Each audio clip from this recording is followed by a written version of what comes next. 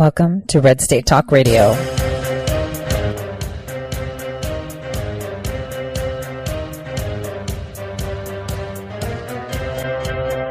You're listening to Tori Says for the next hour. I'll be your host, Tori.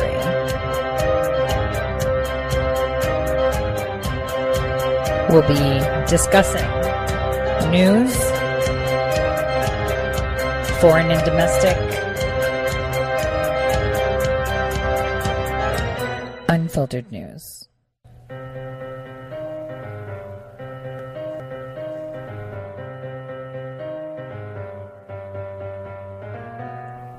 Real news. Welcome, everyone, to the Tori Says Show. I'm your host, Tori. Today is December 4th, 2019. It's the fourth day of Christmas today.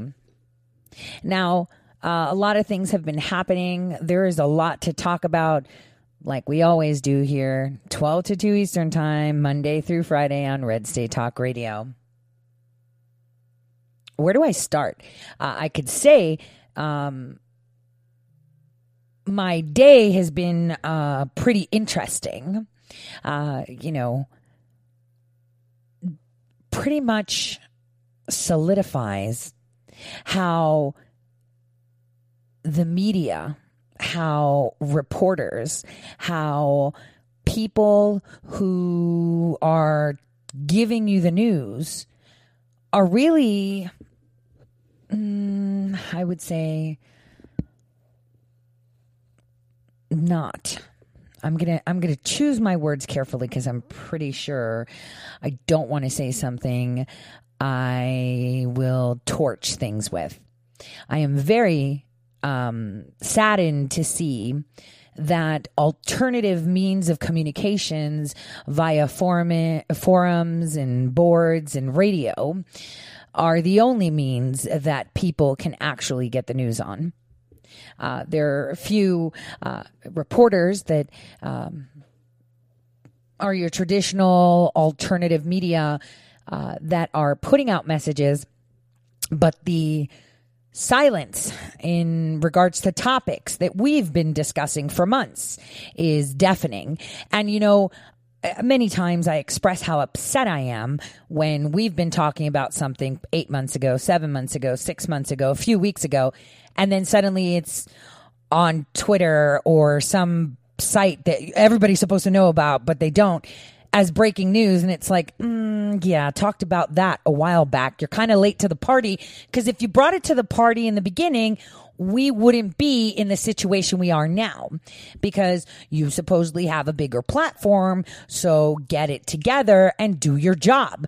As a reporter, as a journalist, as an investigative journalist, you should be putting out information that not only arms the citizens, because we have to remember that we are not people that are governed. We govern.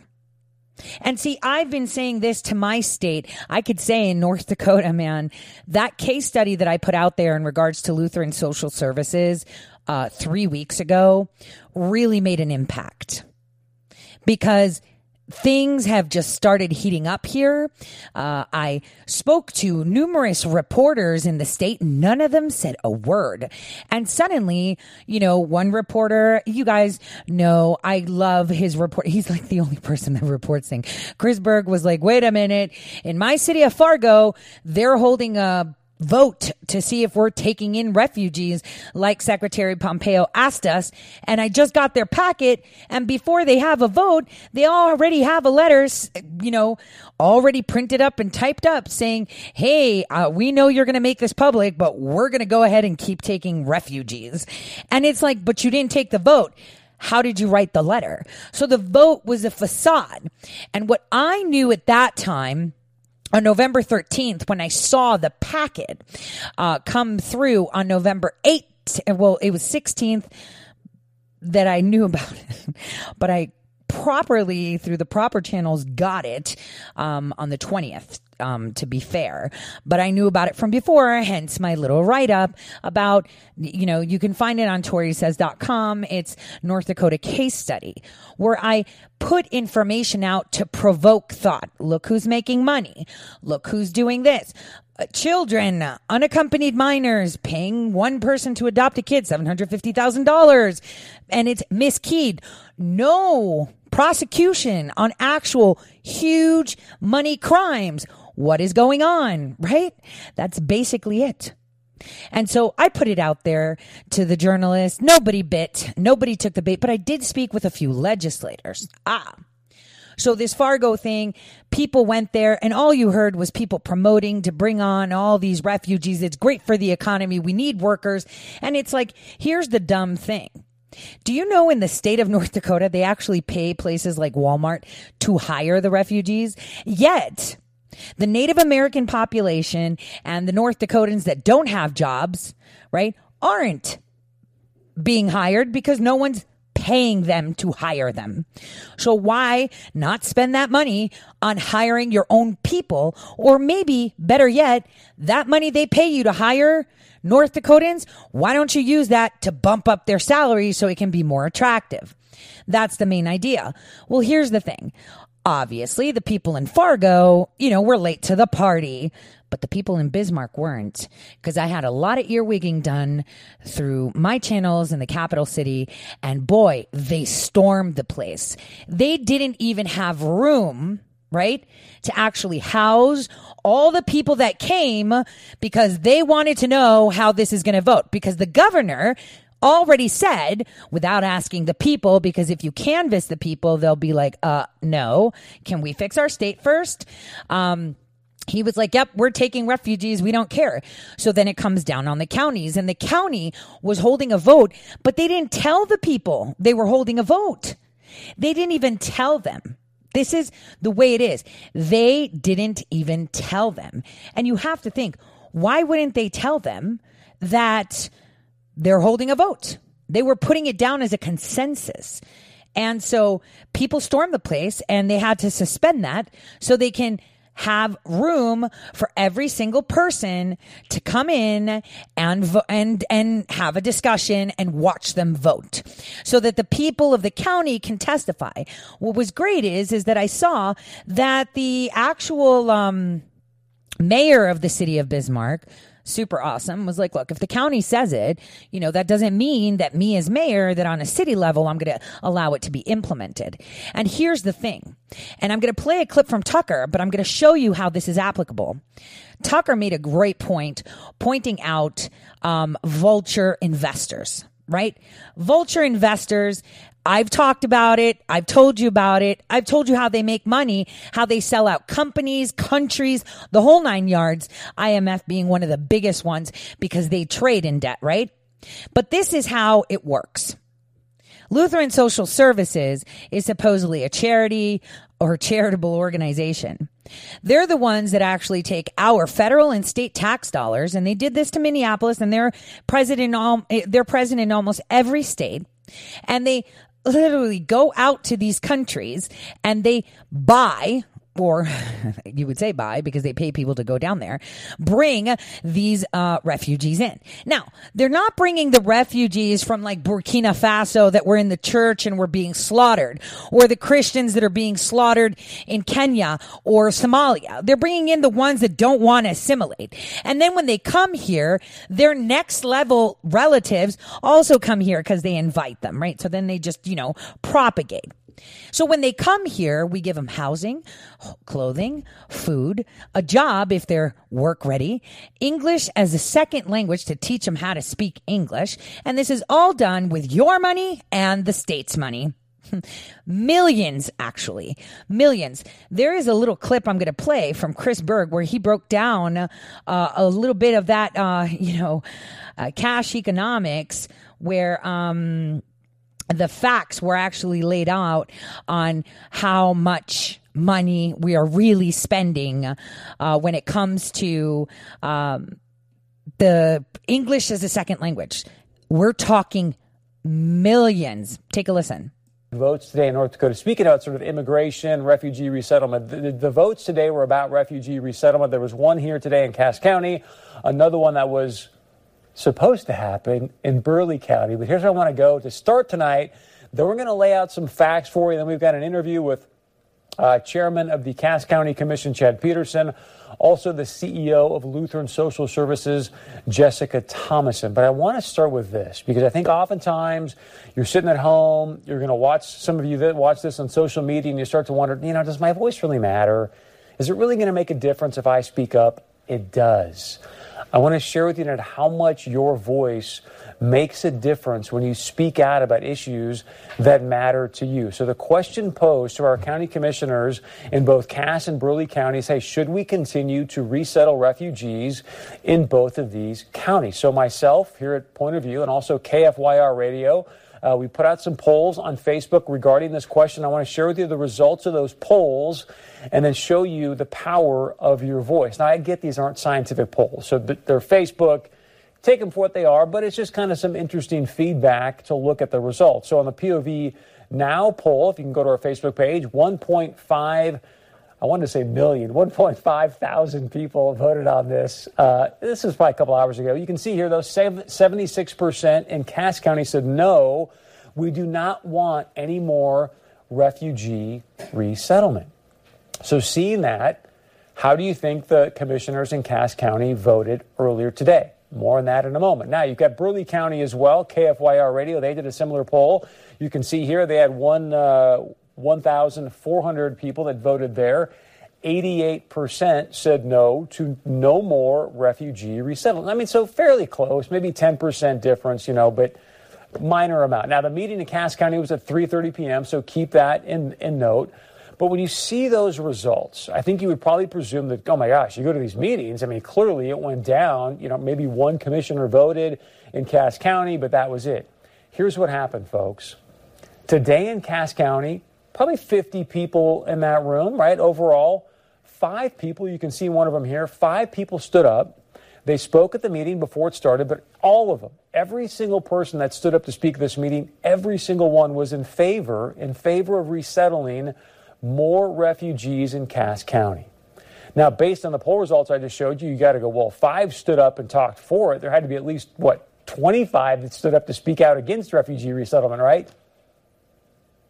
Take a guess how many stood up and spoke out against refugee resettlement.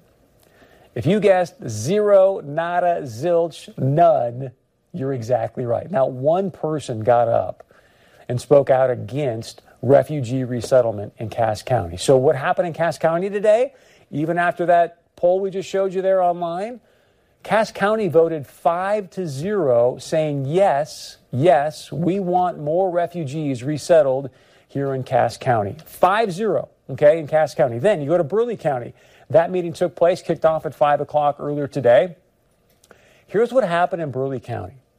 They had so many people show up at the Burleigh County meeting, they had to have an overflow room. The chairman of the commission, Brian Bittner, said, wait a second, guys, we could be breaking fire code laws.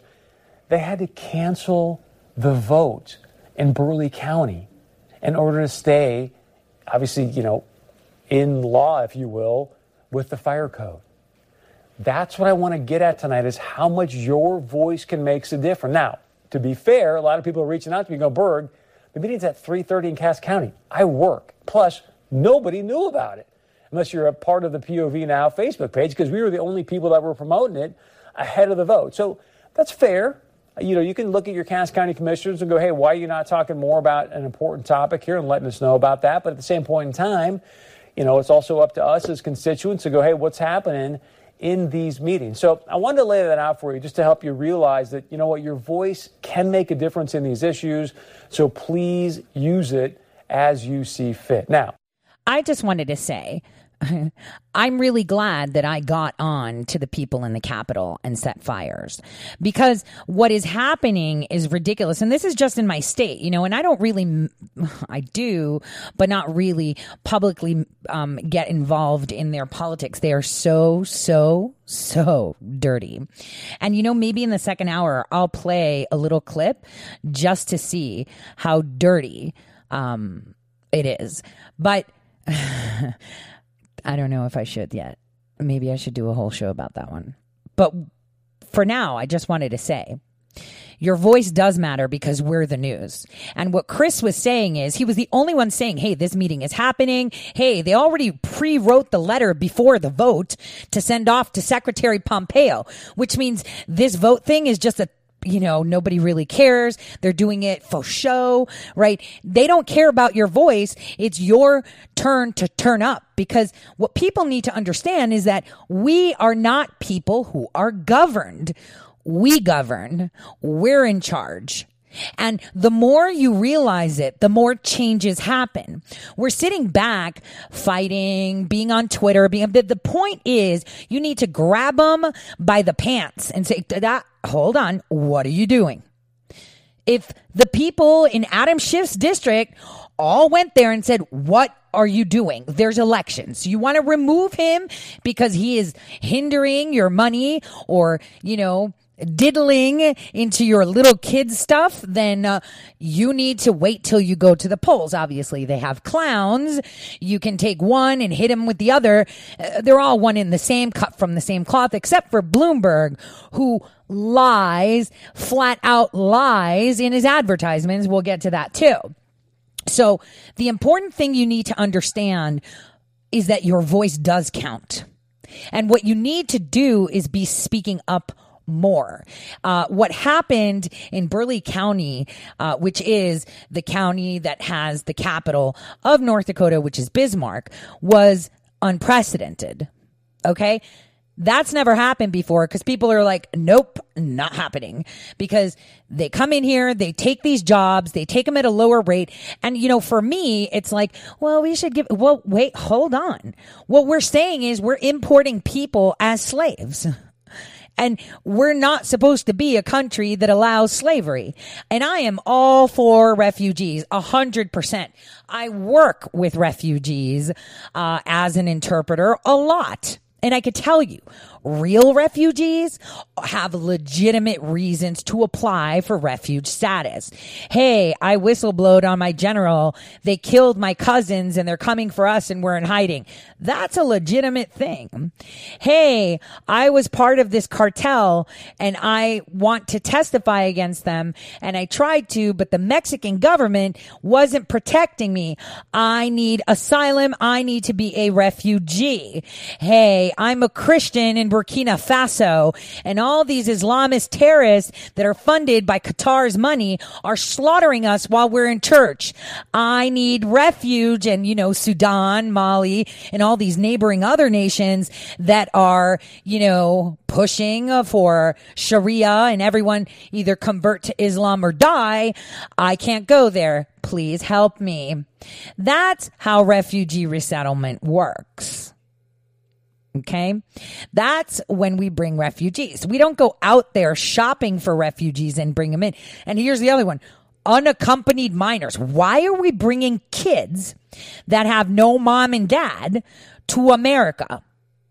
Who's regulating? Who's putting it down? And half of these kids, all of them pretty much have the same birthday, like January 1st or October 1st or July 1st, because they don't even know their birthday. They come in here and they tell you they're kids and they could be adults, kind of like Ilhan Omar.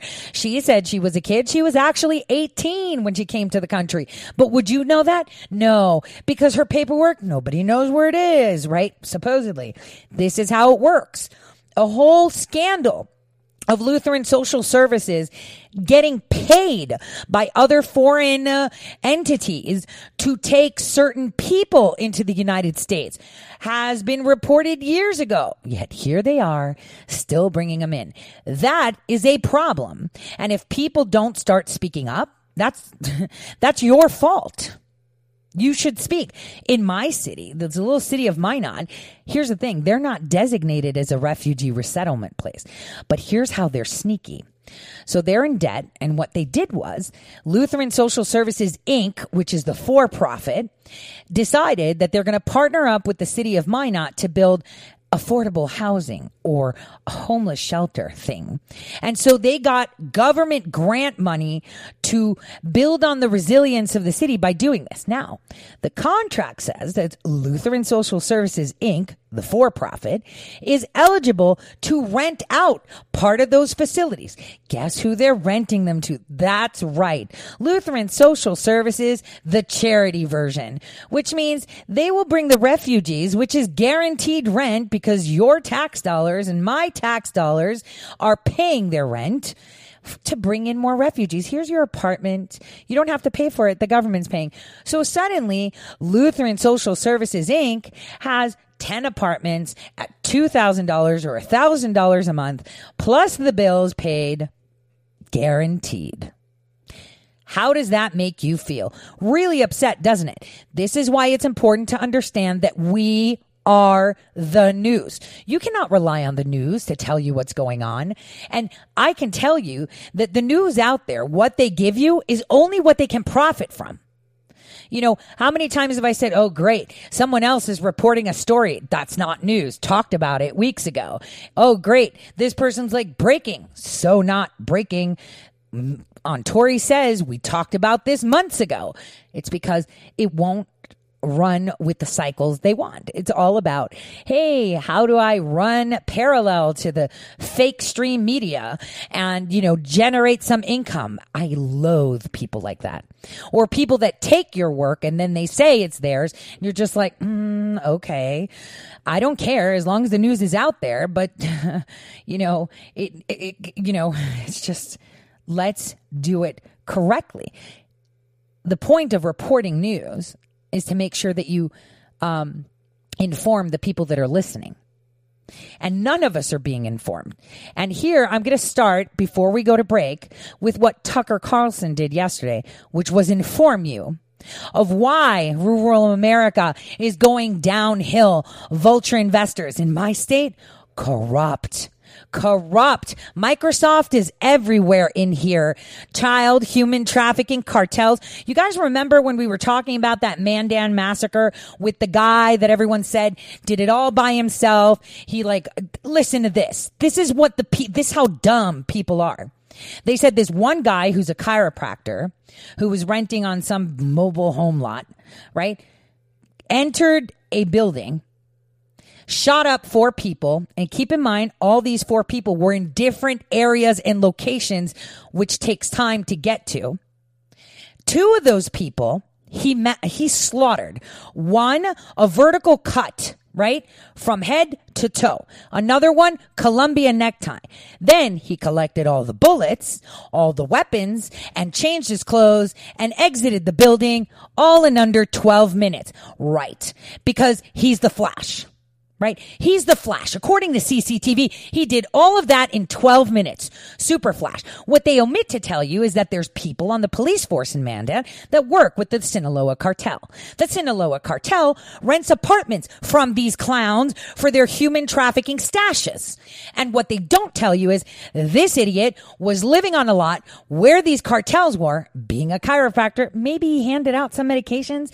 Maybe they came to him, or maybe they blackmailed him and said, you're going to go clean this stuff up for us and just go. No one's going to suspect you. And everyone's like, oh my gosh, he did it. And it's like, you're so dumb. You're listening to what the mainstream media is saying and everything. And guys, you know, an investigator called me. He was like, you seem to know a lot about how they died. We haven't released that information. And I was like, yeah, wouldn't you like to know how I get my flies on every single wall? Why don't you do your job and find out who in your police department is working with these cartels instead of pushing this fairy tale to the people that this guy did all of that in 12 minutes? Do you have any more questions, detective? Obviously he didn't, because this is where it gets annoying. And I'm glad that the FBI is all over it, because his trial that was supposed to be speedy, you know how they burned the bodies after 3 days, how they opened back up and everything.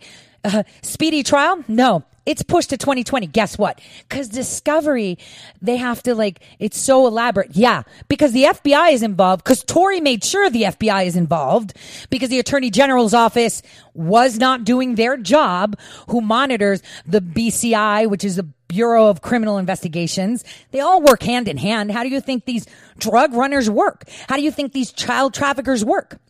This is why in California, we have so many sheriffs, cops, BCI guys, all arrested, all locked up for helping cartels. So now the FBI is involved.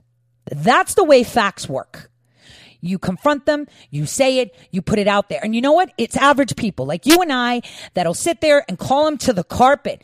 Call them to the carpet and say, what are you talking? That makes no sense. Like, how many of you can believe that a human being can do all that in 12 minutes? You could be a butcher for 30 years. You cannot Columbia necktie one guy and slice a woman from head to toe in under 12 minutes and collect bullet casings and shoot another 2 people. I mean, come on. And change your clothes. Come on. This is just how dumb they think we are. They don't tell you how everything is destroyed, how money runs everything, how these networks work. And you know what? Our president is blowing it up. He is completely blowing it up. And this is why at NATO, they are so upset, calling him to the carpet like he did to Trudeau. Yeah. How much? What's your number now? Oh, blah, blah, blah, blah. Yeah, but what's your number? Oh, 1.35 or 1.4. Yeah, let's just make it bigger. Whatever it is, you need a payment plan, buddy, because you're not paying your fair share. That's the way it is. People that call people to the carpet are most hated because then they empower the people to ask questions. So when we get back, we'll analyze what Tucker Carlson had to say.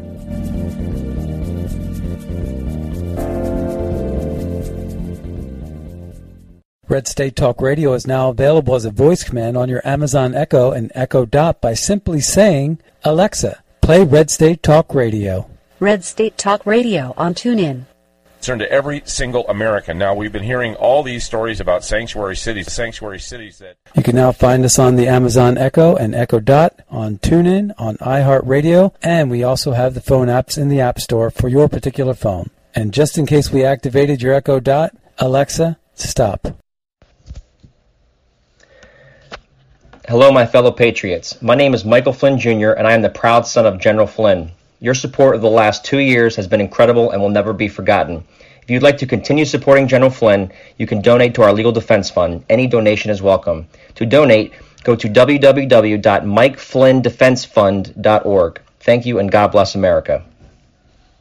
Hey, this is Leonora Cravota from Red State Talk Radio for MyPillow. I used to have trouble sleeping. MyPillow changed all that. I now fall asleep within moments of my head touching my pillow. That's how comfortable MyPillow is with its patented interlocking fill. MyPillow stays cool and does not go flat. Plus, it's machine washable and dryable. MyPillow has a 10-year warranty and a 60-day comfort guarantee. MyPillow is also the official pillow of the National Sleep Foundation, and it's made right here in the USA. MyPillow is now offering Red State Talk Radio listeners a 4-pack special with 2 premium standard or queen pillows and 2 go anywhere pillows. That's 4 pillows for the price of 1. To take advantage of this special offer, call 1-800-961-9194 and ask for promo code RedState. That's 1-800-961-9194,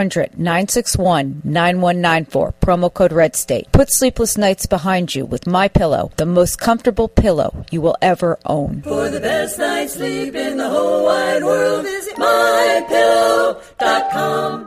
Guaranteed life insurance with no medical exam. Sounds great, right? Even better, your rates will never increase and benefits will never decrease. If you're a U.S. citizen between 50 and 80, you can get life insurance guaranteed. It's not guaranteed in every state, and you may not qualify for every policy, but when you call, you'll speak with a licensed insurance company. They'll give you all the details about guaranteed life insurance. So call now, 1-800-707-1219, 1-800-707-1219.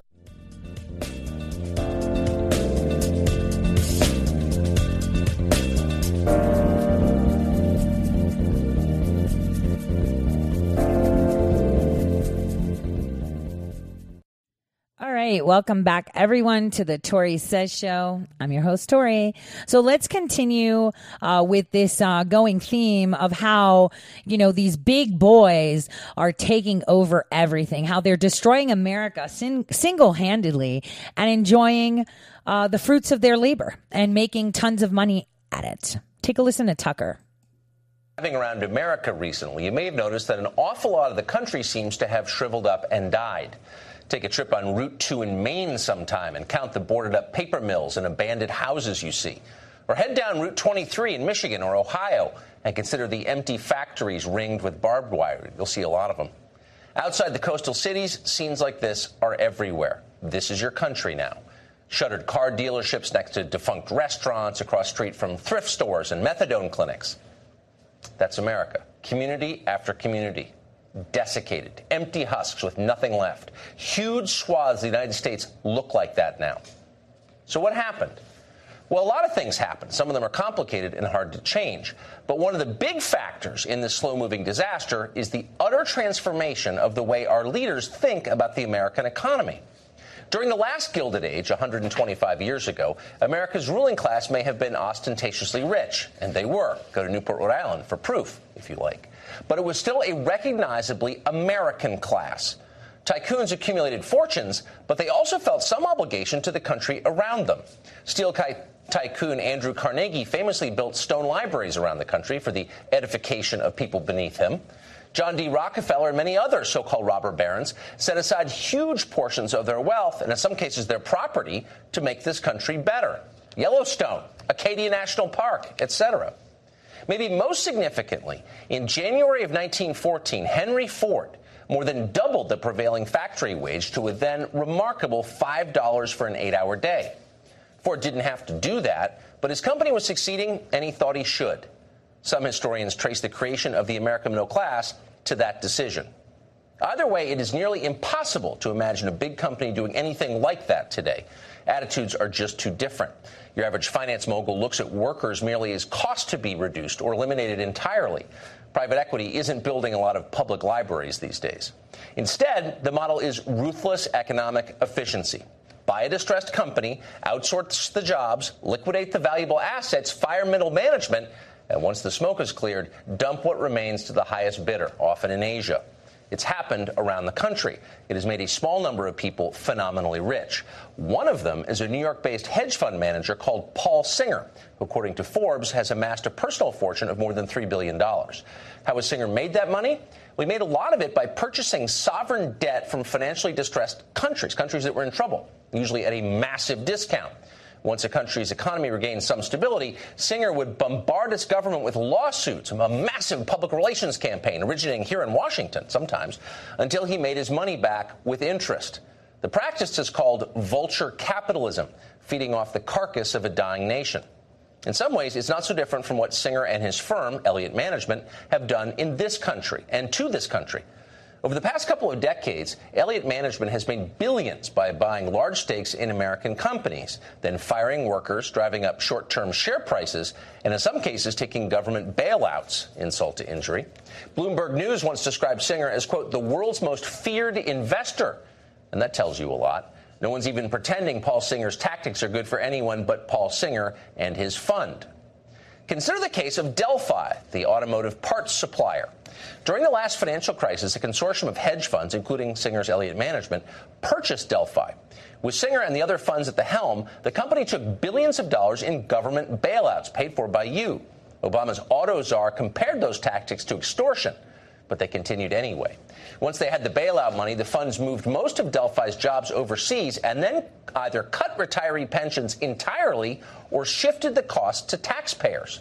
With later financial commitments at home and cheap factories abroad, Delphi's stock soared. According to investigative reporter Greg Palast, of the 29 Delphi plants in operation when the hedge fund started buying Delphi's debt, only 4 were still operating in the United States by 2012. That means tens of thousands of unionized and white-collar workers lost their jobs. Paul Singer's hedge fund cashed out for more than $1 billion. See how that works? Well, some countries, including the United Kingdom, have banned this kind of behavior. It bears no resemblance whatsoever to the capitalism we were promised in school. It creates nothing. It destroys entire cities. It couldn't be uglier or more destructive. So why is it still allowed in the United States? The short answer? Because people like Paul Singer have tremendous influence over our political process. Singer himself was the second largest donor to the Republican Party in 2016. And that is important. See, I've been saying this all along, like in every single state, you have a pool of good old boys. In my state, there's a lot of Singers. And one of them happens to be a senator. How do you fix that? How do you fix the problem? By calling them out. By bringing attention to their activities and their actions. Oh, and when you do, you will face enormous litigation. Like Singer does, he will drown you in litigation until You can't breathe anymore. And that goes the same for the government. How dare you claim that we are facilitating drug cartels, human and child trafficking? We'll show you. That is exactly what they do. And this is the United States of America, right, guys? Something called due process. I kid you not. 2 years now, in a civil suit, attacking me with a bunch of lies. They refuse to provide this. I want this to go to trial. I want the whole world. That is when Tori is going to be reporting on her own case loud and proud so everyone can hear, where I bring witnesses, children, people, testimony from beyond the grave from some, and annihilate them. This is what you do. You have to be patient. You have to be diligent, and you have to be willing to take arrows and mud to your face until that time comes. And you think I'm kidding? Guys, you have no idea. Let me play you a clip from someone who was in the courtroom, just a little clip, so you can hear it yourself, which was so incredible. And I was thinking, maybe I shouldn't do this. Maybe I shouldn't report on this. But you know what? Maybe you guys need to hear it. Take a listen, just a little bit. This is real stuff happening in the United States. This is not Venezuela. This is real stuff. Take a listen. Is it not playing? Why is it not playing? Hold on. There we go. It doesn't want to play. That's bizarre. Okay, so this audio might come in a little bit shoddy, but I'm going to try this, okay? So bear with me. Let me do this. Because this was sent to me. Take a listen. Information related to the claims they've made against her. We're entitled to that information to prepare for trial. So you're looking at what you want is the raw data that they use. Right, exactly. That's correct. And also, we want to know what people they spoke to.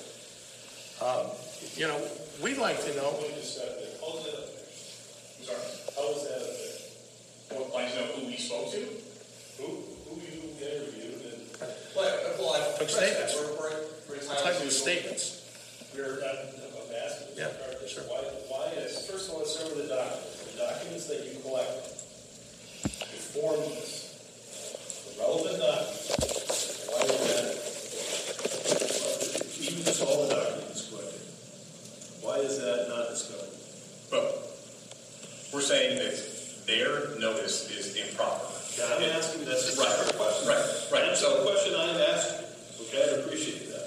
Why is that information not discovered? What information? What we have is a blanket request that's I'm asking for Mr. Carter, get back to my question. The information that you collected, the statements, the bank statements, whatever you collected, documents-wise, in order to pursue this claim, whether you believe them to be relevant or not. Heavy breather. Why is that not me. Discoverable. It's not discoverable. What I'm trying to say is two things. One, it's not discoverable through a blanket 30B6 deposition. But that's still not the question. I know. I'm answer my question. I'm going to. You're starting to upset me because this is. Tell me why. That's the judge, by the way. The information they've requested. Put that out of your mind. Why is the information that I've outlined here? Why is that not discoverable? To the extent that it goes to our law enforcement privilege, that is why it's not discoverable. So to the extent that they want information that goes into the matters that might reveal our techniques, procedures, how relationships with informants are developed, how the agency elicits information from informants, that's protected under the law enforcement privilege. That's SEC versus Rosenfeld, 1997, Westlaw 576021. That's this information is going to disclose how you got the information? Yes.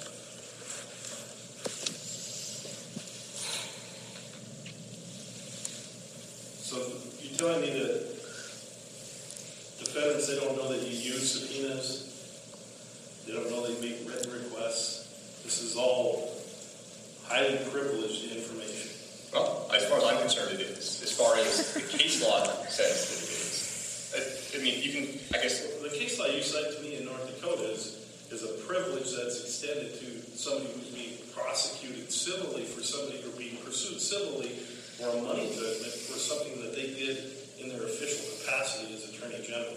That's a way different privilege than what you're talking about here today. Well, and actually that's interesting you say that, because that's exactly what the legal authority Mr. Thompson relies on is completely different from this action. It's not none of the case law that Mr. Thompson relies on is a law enforcement proceeding. So how is someone ever supposed to defend themselves against this type of action if they can't get the raw information from your agency? If they're not entitled to it, they're just supposed to lay down and just take their butt kicking? Well, no. Our ultimate point, this is why I said that the manner in which she's requested it is improper, is that if it was pursued or requested pursuant to Rule 34, it would be a different scenario than what she's proposed here. She's not issued a Rule 34 discovery request that we can respond to. Here's what my goal is. I'm trying to get this lawsuit off the dead center. You need to give information to them. They need to give information to you. And we need to get this matter to a trial before I retire in 2026. I appreciate that. And that's what I'm trying to do. And we can go back and forth and waste everybody's time, or we can ultimately get to a trial and resolve the issues and let a jury decide. Or if it's in front of me, a bench trial. I don't know if this is a bench or jury trial. Right now it's a jury trial, but maybe not. So let's get that information exchanged so that we can get off dead center. How do we accomplish that?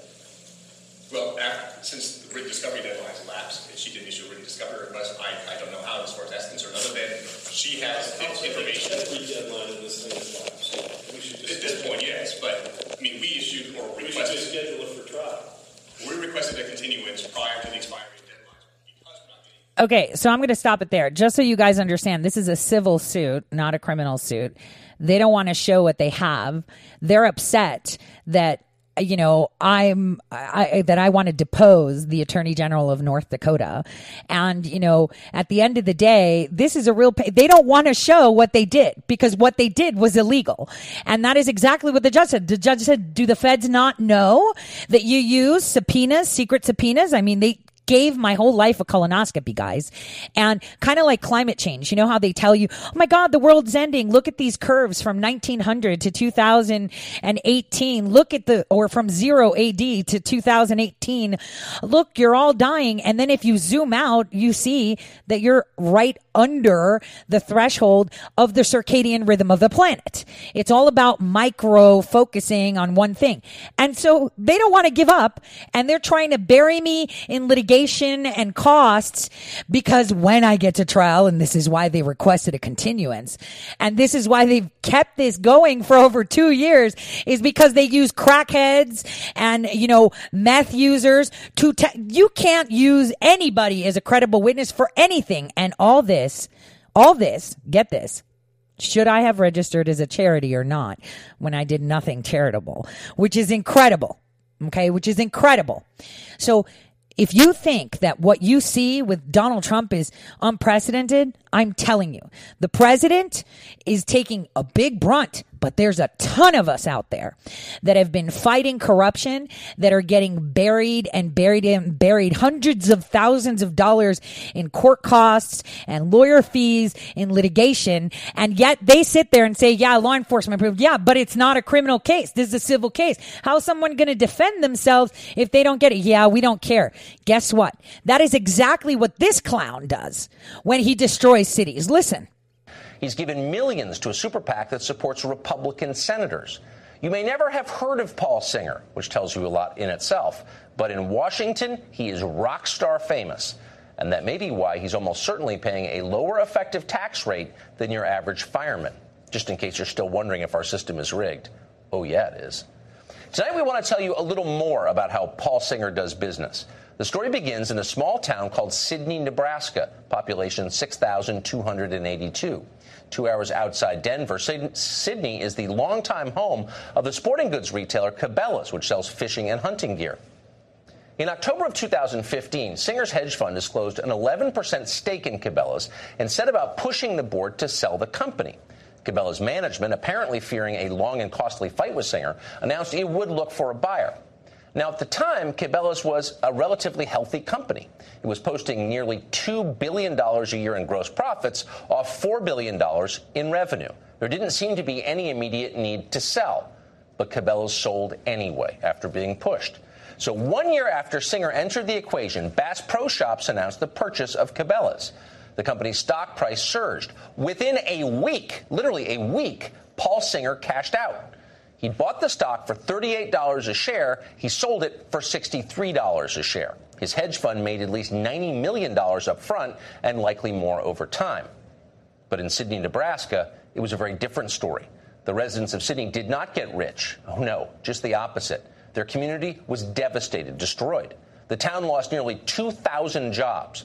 A heartbreakingly familiar cascade began. People left, property values collapsed, and then people couldn't leave. They were trapped there. One of the last thriving small towns in this country went under. We recently sent 2 producers to Sidney, Nebraska to survey the wreckage there and to consider what happened. Our producers talked to more than a dozen former Cabela's employees. Almost all of them refused to speak to us on camera, fearful of legal retribution from the famously vicious Paul Singer. But off camera, they told us their story. Here it is. Sidney is, it's a great place to be. This is Sidney, Nebraska, a small town 2 hours outside of Denver. For decades, a sporting goods retailer, Cabela's, kept its headquarters in Sidney. As the company grew more prosperous, so did the town. Cabela's was the keystone employer. Our motto forever was small town values big time opportunities. But that motto was turned on its head when Elliott Management Corporation, that's a New York-based hedge fund, managed by billionaire Paul Singer, took an ownership stake in Cabela's. When we got the news this company is coming in from New York City and buying a huge stake in Cabela's, that shakes things up. At the time, Cabela's was making more than $1 billion a year. But Paul Singer's firm sensed it could make a quick buck by driving up the stock price by forcing a merger. The once thriving town of Sidney lost everything. I cried the second I got the phone call. I couldn't help it. I bawled. That's how a longtime Cabela's employee reacted to news that she was losing her job. I had something good going. That was my future. And now I don't really know what my future is. Probably looking at around 2,000 jobs. 2,000 jobs gone? Yeah. Sidney was devastated. He ruined it. A good American town and just destroyed it. Tim O'Connell runs the town's lumber yard. Before the merger, business was great. We were just buried, with business. Now his customer base has collapsed. How many new homes have been built since Cabela's and Bass Pro merged? In the city limits here, there's been one. Last year, house. One house. Before Paul Singer's hedge fund put Cabela's in its sights, Sidney was experiencing a building boom. We're going to build a new housing subdivision to meet housing needs. All these great things were happening, and instead we are working our tails off to try to figure out a way to survive. For the people of Sidney, it's been a disaster. Those who want to leave Sidney can't go. Housing values have collapsed, tethering them there. For those who want to stay, it's almost impossible to find a job. How long did it take you to find a new job? It took me just shy of 5 months. And is it as good as your old job? No, not even close. As Sidney collapsed, Wall Street cashed in. Paul Singer's hedge fund sold out before the merger was even complete. The fund made nearly $100 million. Now, this expose that Tucker put on is incredible for many people who didn't know the name Singer. But what if it was your state legislator, your governor, your secretary of state, your federal representative, Congress, Senate, attorney general, you name it, that did this to you? How would that make you feel? Now that is what is happening across America. And they're doing this by either collapsing your infrastructure, right? By bringing in refugees, just like they did in Minneapolis, and implementing the only solution possible when you have a collapsed infrastructure, which is socialism. Or those that speak up get buried in debt. I mean, in the state of North Dakota, the same thing happened in Texas too, and there's a lot of litigation. But they're actually a lot better at it, I guess, because the Bushes were there very early. But here in North Dakota, The government has literally stolen property from the people. Oil, mineral rights, because out of all the counties here, only 3 don't have oil. The government knows where there's oil. Your house could be sitting on top of oil and you wouldn't know, but your mineral rights are separate from your property rights because the government said so. I'm just saying, what is happening globally with these big private scammers, investors or whatever you want to call them, vultures, and we talked about vultures before on the show, is also happening globally. And you have to think to yourself, and this is something that, came across me. We have like what's going on in DC, right? Again, corruption.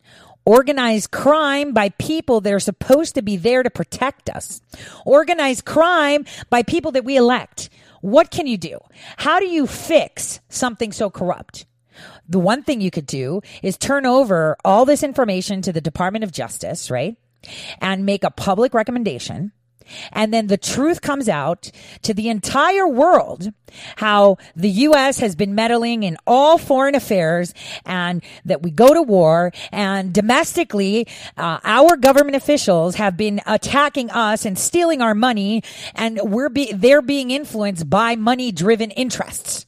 Or you cherry pick what data and what people you're going to implicate, and you're only going to implicate people that are already in the public eye or that the public opinion approves of, so that the chip falls on the head of a few and the others go silently under the radar. Or you do nothing and you just watch until your whole government collapses. Now, what choices do we have? Be honest. I mean, I'm saying let's rip this Band-Aid off right now. And this is what President Trump is doing. At NATO, they were talking smack about him, and we're going to talk about it in the second hour, because he's ripping off that Band-Aid. The Ukraine is their Hiroshima, because it is just one of many nations across the world that have not only been taken advantage by representatives of the United States in previous administrations of the United States, but Canada, the United Kingdom, Germany. We could keep going. And all of them are being pushed by people just like Singer. What Singer did to Nebraska is what the whole globalist cabal did to the Ukraine. What the whole globalist cabal did to Sudan and made it South Sudan. What the whole globalist cabal did to every single European nation when they created the EU. This is the reality. For so long, forget the other nations. Let's talk about our nation.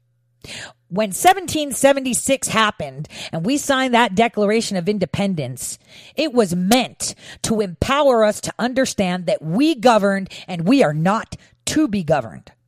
And for some reason, over the past 243 years, we've completely forgotten that the government does not govern us. We govern and they execute on our behalf. That is the way it's supposed to go. Think about it. 243 years. The government has never come after your guns, but they're coming after them now. Why? Because you have a reason to shoot them, right? Because once you find out just how intricate this plot is and how few people are responsible for it, it's not a lot.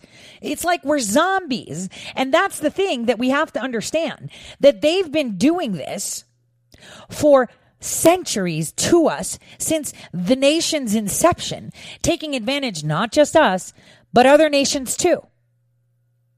On our backs, on our dime, kind of like the blimp guy, right? $50 million from the Pentagon, 50 million hard-earned federal tax dollars handed off to a guy to think, dream, and fantasize about a cargo blimp with no obligation to produce one. Man, why doesn't the government give me $50 million? I could sit here and smoke cigarettes, drink coffee, and dream of blimps. I can even dream of blimps that'll go into outer space. Pay me $50 million to sit and do that. Why? Because it wasn't about blimps. It's about money laundering. They take your money and funnel it back. I wouldn't be surprised. Like Gavin said to me the other day, what if all the debt that we have as a nation is just the money that they've stolen from us? I'll see you all right after this break. Hello, my fellow patriots. My name is Michael Flynn Jr., and I am the proud son of General Flynn. Your support of the last 2 years has been incredible and will never be forgotten. If you'd like to continue supporting General Flynn, you can donate to our Legal Defense Fund. Any donation is welcome. To donate, go to www.mikeflynndefensefund.org. Thank you, and God bless America. Hi, I'm Laura Loomer, and I'm running for Congress in Florida's 21st Congressional District. Big tech social media companies have made it their goal to censor and ultimately shut down conservative voices as a way to control political dialogue ahead of the 2020 elections. Few things are more un-American than censorship, yet now, more than ever, we see glaring examples of it daily. Conservative accounts suspended or banned for innocuous postings, while liberal accounts with far more egregious content continue to operate freely and unencumbered. As someone banned on nearly every single social media platform, with even Chase Bank temporarily shutting down online access to my bank account, I understand the dangers of this far better than most. We cannot allow big tech social media companies to continue acting as liberal publishers free from oversight and regulation. Tech companies have used censorship not only as a way to silence those who they disagree with politically, but also as a way to incite violence against conservatives. While conservatives are banned and shut down, terrorist organizations like Hamas and Antifa, criminals, and even human traffickers are freely using social media to communicate. Americans deserve a fair and transparent playing field from big tech, and when in Congress, holding these companies and their executives accountable will be a top priority of mine. Go to lauraloomerforcongress.com to donate today. I want to thank each and every one of my listeners. Exactly a year and 4 weeks ago, I started this radio show. I didn't know that I did, but I really didn't know that there was such a great need for news to come through unfiltered, both domestic and global. I'm glad that I am filling a need. I mean, that is what inventions are about, and I haven't invented anything. I've stuck to the wheel. The wheel is something that you can't reinvent, and news shouldn't be reinvented because then they're no longer news. I'd like to thank all of you for all your support because I couldn't have done it without you.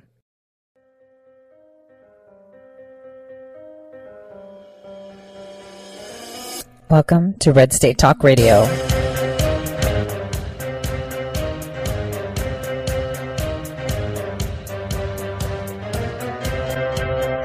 You're listening to Tori Says. For the next hour, I'll be your host, Tori.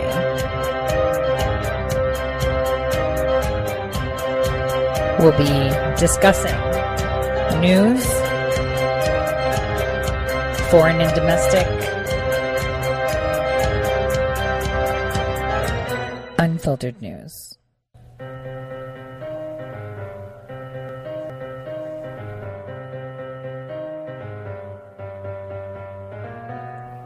Real news. Welcome back, everyone, to the Tori Says Show. I'm your host, Tori. So today we have the impeachment, through Nadler. We're going to touch on that. At the end of the show, obviously, I'm going to tell you something crazy that you won't even believe that's being pushed right now nationwide, that'll make your hair stand up on every inch of your body. And not like cockroaches like Joe Biden says, okay? As you all have seen, Adam Schiff had retrieved phone records, right, of journalists, of the private attorney to the president, Nunes, the whole 9 yards, right? And you have to wonder, is he going to tell us with what authority and how he did it? That's a question that is important to answer. But we'll probably hear something like this, the same thing I heard. Take a listen. Cooperation from Ms. Linden. Exactly. At least they're going to get cooperation from you. And I don't really care who thinks they're not getting cooperation from anyone. I want the information exchange. That's what has to happen. And that's why I'm asking the question I'm asking. What privilege do you believe you are protecting by not giving Here's where it goes. That they need to see if you've actually got something. That's the essence of a lawsuit. That's the essence of the discovery rules. We show you everything, you show us everything, and then we go fight it out. But that's not what's happening here. Right, and we agree. But the point here is that they have gone about it the wrong way. It violates, it's a discovery abuse to seek to depose opposing counsel. This is recognized by Krieger, it's recognized by Shelton, which is the leading case on deposing opposing counsel. I agree with you, some of these things are overly broad. I agree with this. Okay, so you're not allowed, okay? Are you listening? They're saying to depose opposing counsel because the attorney general is supposedly the counsel. So if I can't depose the person that I have written to every single justice division I know, calling him out, if I can't depose the guy that I have been going after for over 5 years who has retaliated against me with a civil suit because I was right over the target, and it just so happened that, 7 months after he filed his civil suit against me, but made criminal claims in a civil suit, get that, my witness died. He was shot accidentally by a cop in the back of the head, execution style. His name was Danny Fuller from Devil's Lake, North Dakota. I'm just saying, this is exactly what they're going to say now. Donald Trump doesn't have any right to take a look at what we have. We don't need to give him discovery. There is no due process in this. Who does he think he is? Yet, Schiff explained to us under what rights, rules, and regulations did you obtain phone records?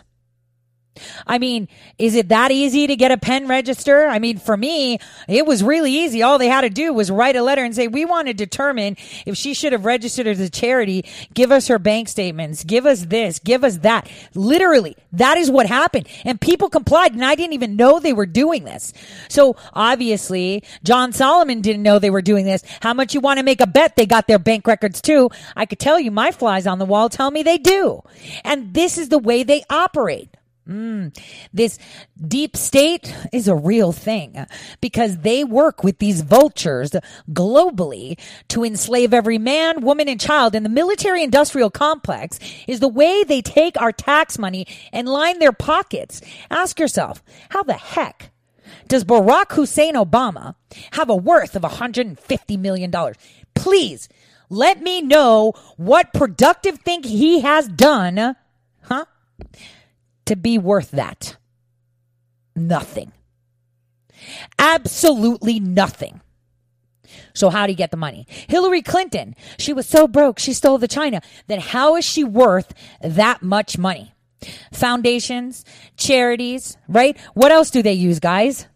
A military-industrial complex, handing out grants so people could think about stuff. They're stealing our money. Not just ours, everybody else's. Because remember, that blimp dude got $75 million from Ukraine, which was given that $75 million from you and I to help them, supposedly non-lethal help, that came back to the same dude, the same Ukrainian. And to do what? Where are the blimps? Where is all the stuff that we've been paying for? Gavin may be right. All this national debt could be the fact that they've been lining their pockets. This is why we've had bad deals. Because they don't care about you and I. They care about themselves. It's the Hunger Games. Put them in section 1, right? And Bloomberg pretty much spelled it out. In his advertisement, I saw it for the first time yesterday on TV. He's like, yeah, we're going to, make rich people pay more taxes and empower the middle class. Wait a minute, bozo. You said that poor people need to be taxed more so they can't afford to drink,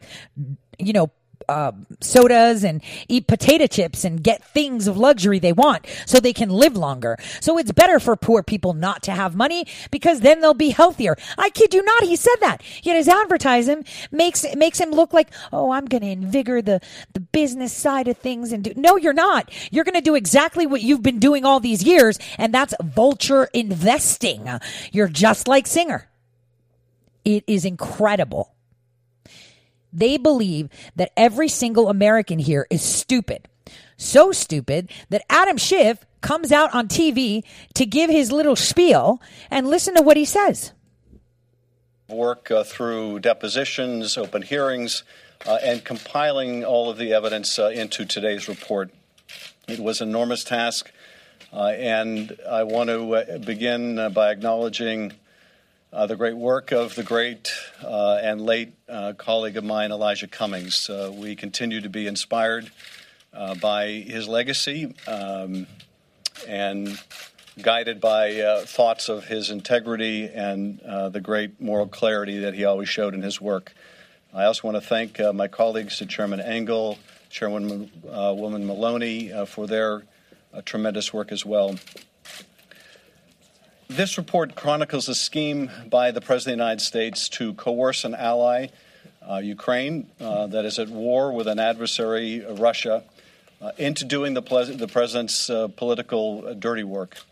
It involves a scheme in which Donald Trump withheld official acts, a White House meeting, as well as hundreds of millions of dollars of needed military assistance in order to compel that power to deliver 2 investigations that he believed would assist his reelection campaign.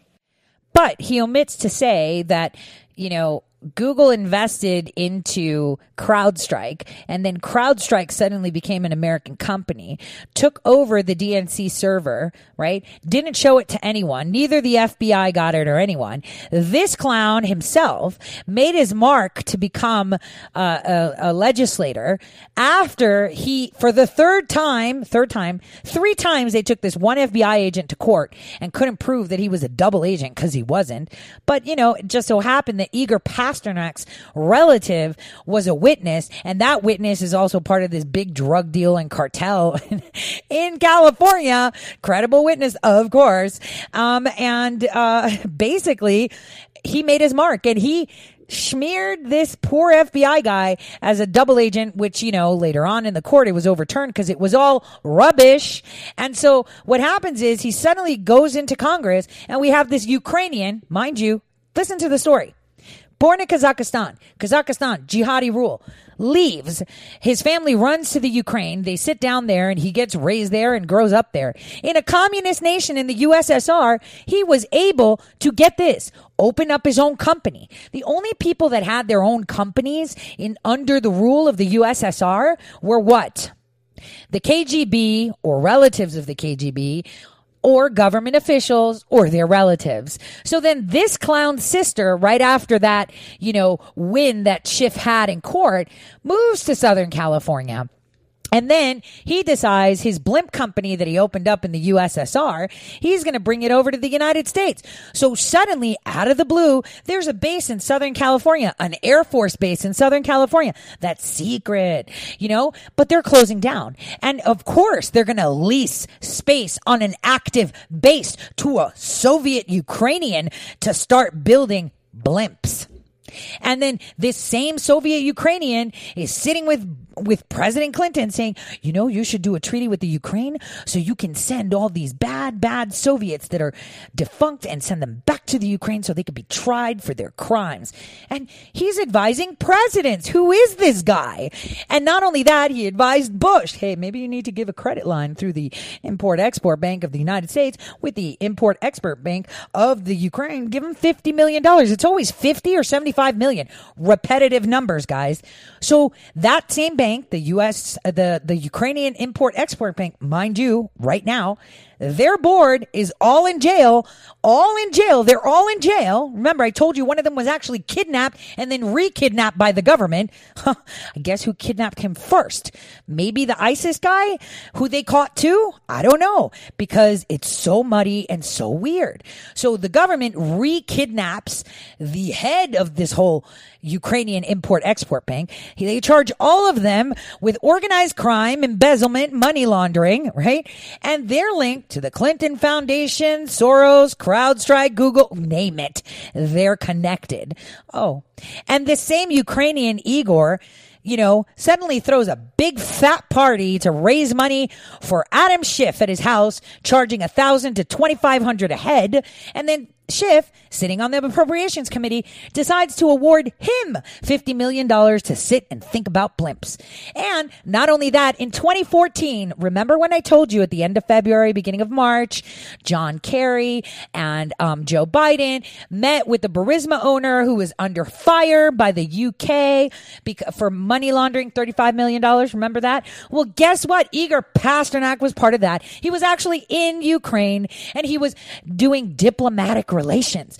And not only that, he got an award from the Ukrainian embassy for being a congressional advisor. Wait a minute. We've got a blimp maker who went from making, blimps that are advertising blimps to thinking about cargo transport blimps for the government, right? And suddenly he's advising presidents and Congress. Why is no one subpoenaing this clown to say, hey, why were you an advisor to Congress? Hey, why were you an advisor to president? Who are you, sir? Making blimps. Not only that, he's the one that was getting back all the money we were sending to the Ukraine under the Obama administration to help them with Russia. Like, come on. This is like ridiculous. Who buys this? And then you hear Schiff saying he's obstructing justice. When all else fails, first it's Russia collusion, then it's Russia meddling, then it's election this, and then it's going against people, and then it's like obstruction of justice, right? And now we're starting the cycle again. Ukraine, which helped the Democrats. Let's not forget Alexandra Chalupa. Ukraine that helped the Democrats, Ukraine that lined all pockets of the Clinton Foundation, the Obama administration, and then some, along with Schiff, Pelosi, Romney, we could keep going, Joe Biden, right? The Ukraine, right? Who also offered a job to the current IG of the NSA. We'll keep going. And then we have all this going on, and they're saying that President Trump hired them to investigate an opponent, as if Joe Biden's really an opponent. Let's be serious.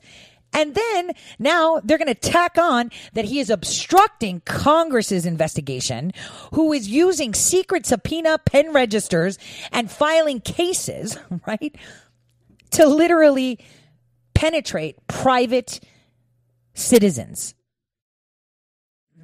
with no due process, because he can't. You can't even hold this clown accountable for lying in Congress, because you remember that clip that I played you from my court case, and I want to thank those people that keep tabs on my court case like that for me. I appreciate it because it's really, really hard.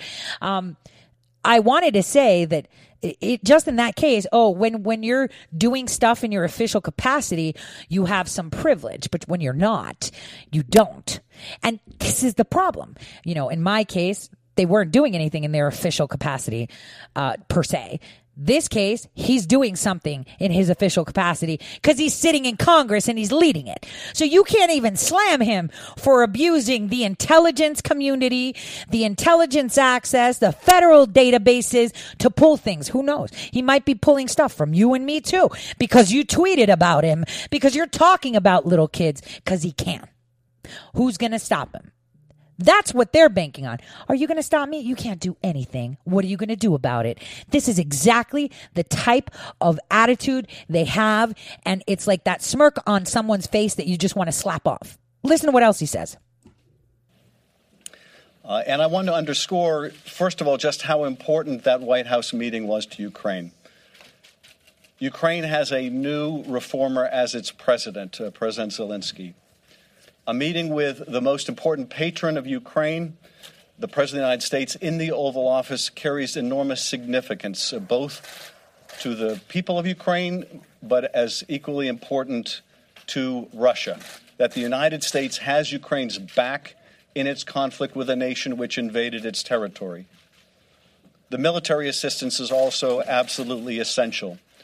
As President Zelensky goes into negotiations with Vladimir Putin, the fact that the United States is providing substantial military assistance approved on a bipartisan basis by Congress is enormously important.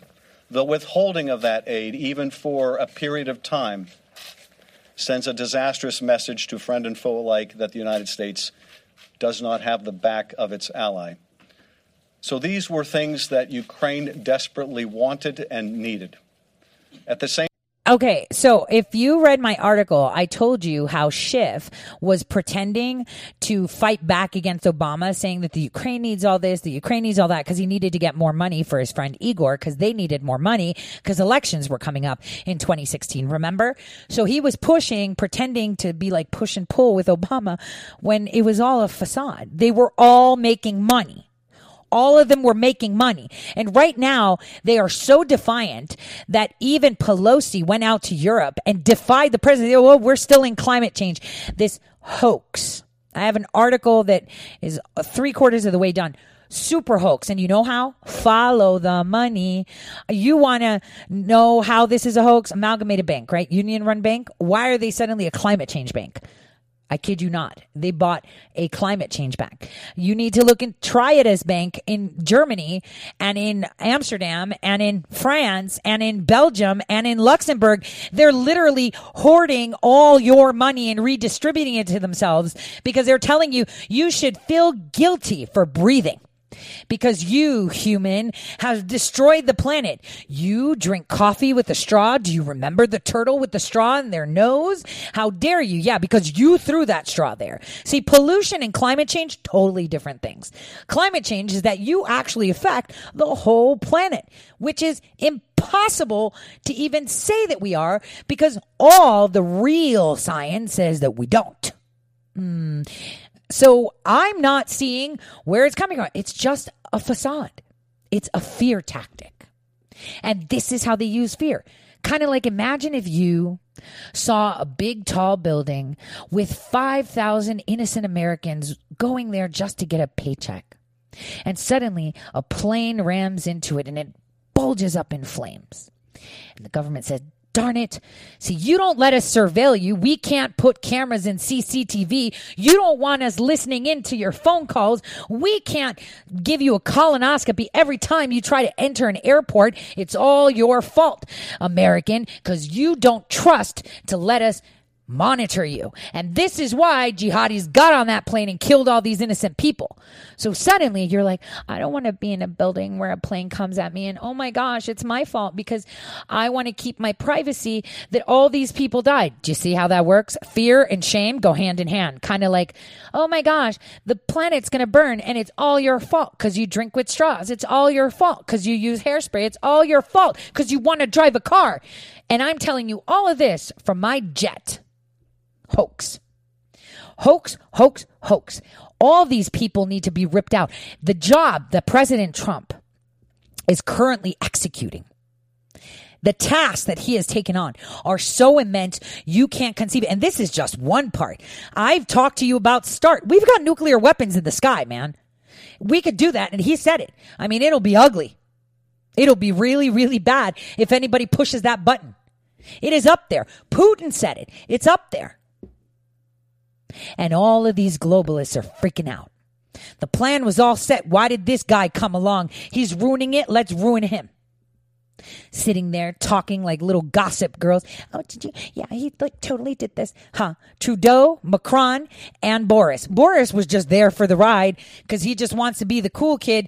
He's the guy that has a bit of a conscience, but he's that, kid that never has the cojones to stand up for what's right. He'll, when you don't stand for anything, you fall for everything. Sorry, when you stand for nothing, right? That's the way it is. So, suddenly the Democrat, oh, how embarrassing. They were making fun of him. Yeah, because he called them to the carpet. Macron married his elementary school teacher. The geriatric lover is going to sit there and tell us when he called NATO brain dead, he has the highest unemployment rate probably in the world right now in France. It looks like a shithole, right? Paris does not look like Paris used to look 10 years ago. He has absolutely no control. You saw what happened with the Yellow Jackets. It's not about gas. It's not about energy. They're not even telling you what's it about. And it is ridiculous that this little short dude that can't, shaking his finger. And then you have Trudeau that sounded excessively feminine. Maybe he's like taking female hormones or something, who sat there and he's like, so what's your number? Yeah. So like we send troops and do things. What's your number? I don't know, like 1.3, 1.35, maybe 1.4.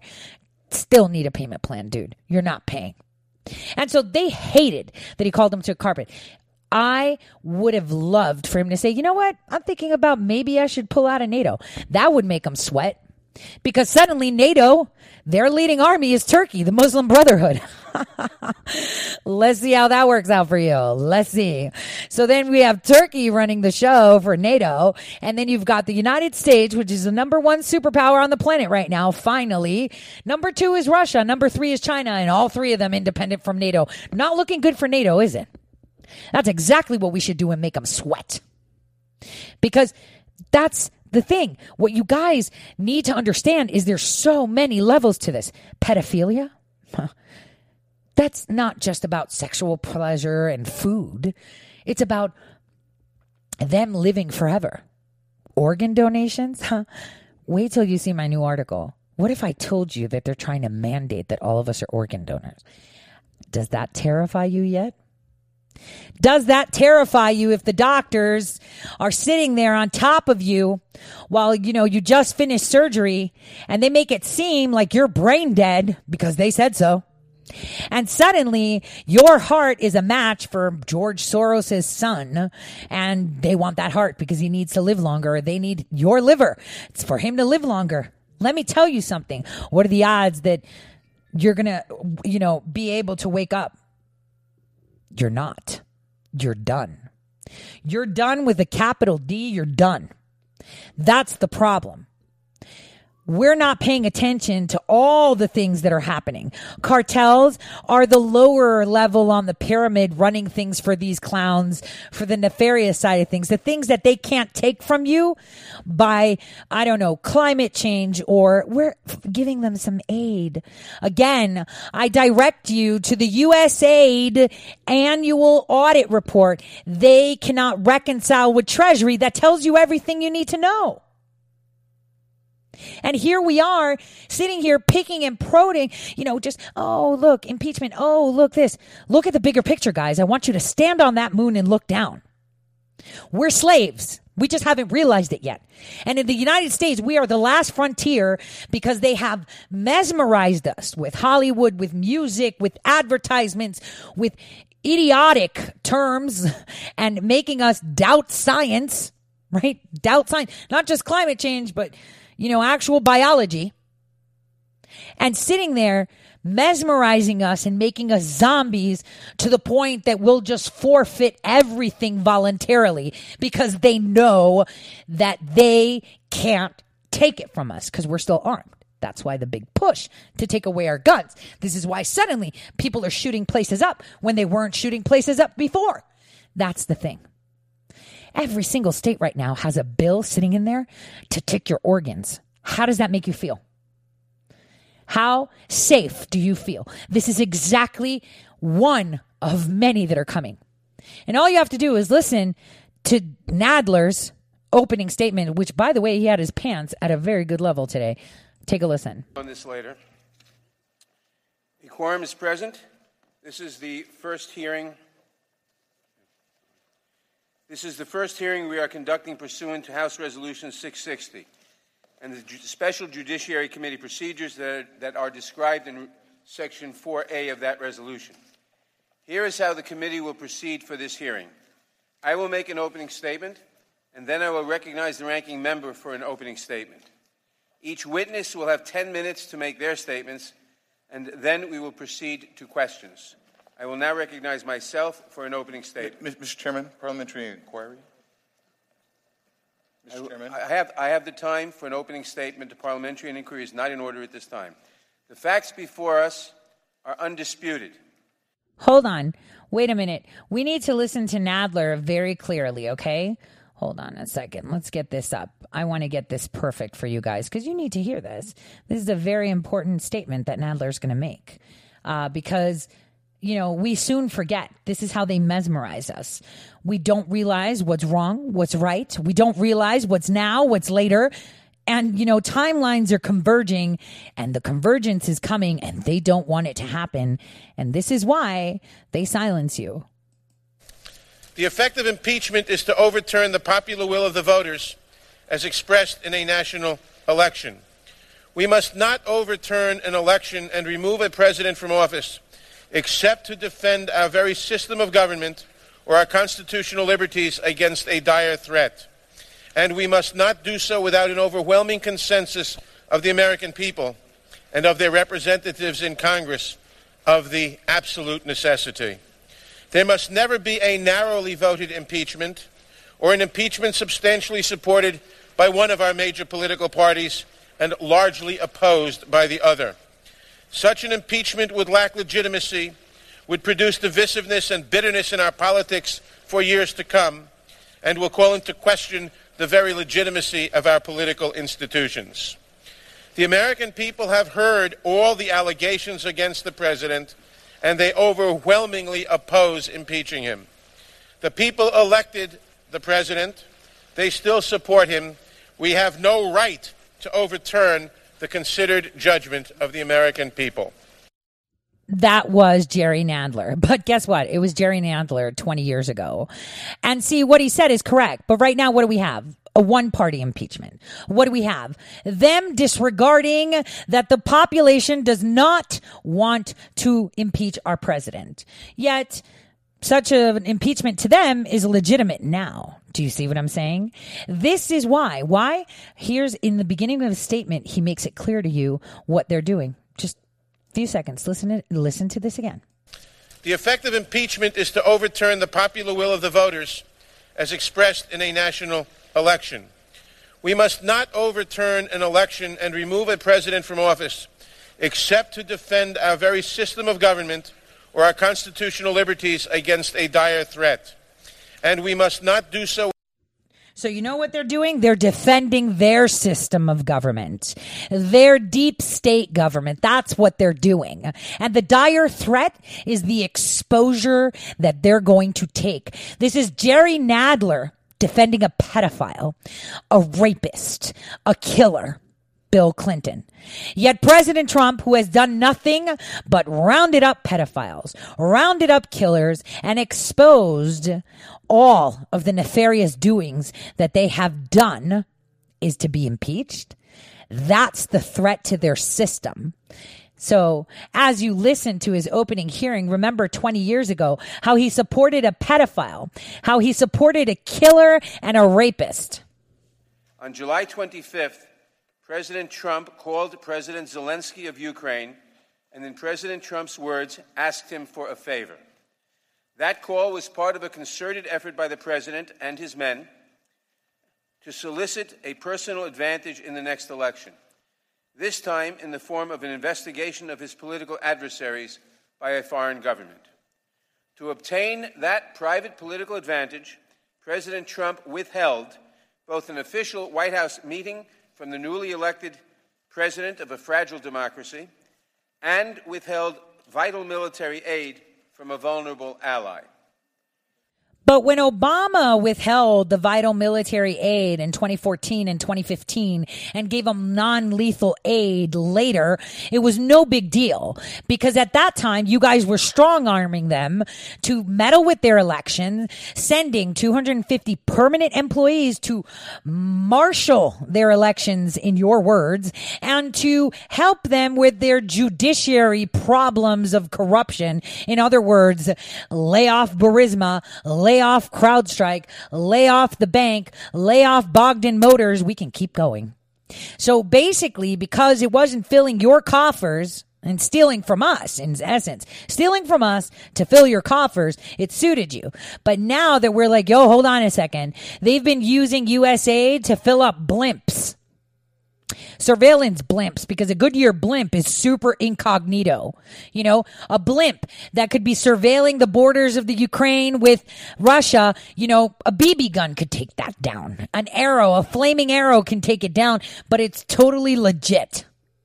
This is what they're telling us. When Congress found out about this scheme and began to investigate, President Trump took extraordinary and unprecedented steps to cover up his efforts and to withhold evidence from the investigators. And when witnesses disobeyed him, when career professionals came forward and told us the truth, he attacked them viciously, calling them traitors and liars, promising that they will, quote, go through some things, close quote. Of course, Yeah, they will go through something. So what are we going to do, guys? What are we for? This is what we need to be voicing out on Twitter and on Facebook. What are we for? This is why we should be calling the White House and leaving messages. Rip the Band-Aid off. We don't care if the whole world knows that the previous administrations came in and messed up their countries and started wars to become rich because their own people let it happen. Kind of like the slave traders. We're sitting there saying, all these white men came on ships and bought slaves from the river Niger. Well, actually, it was their own people that sold them. So here it is. We need to throw the blame to everyone right now in offices globally and say enough is enough and rally up the people. That's a big task though, right? How do you rally up every single person? We've tried tons of avenues. There's social media. There's writing articles. There's being on boards and talking about it and invigorating them. We're trying.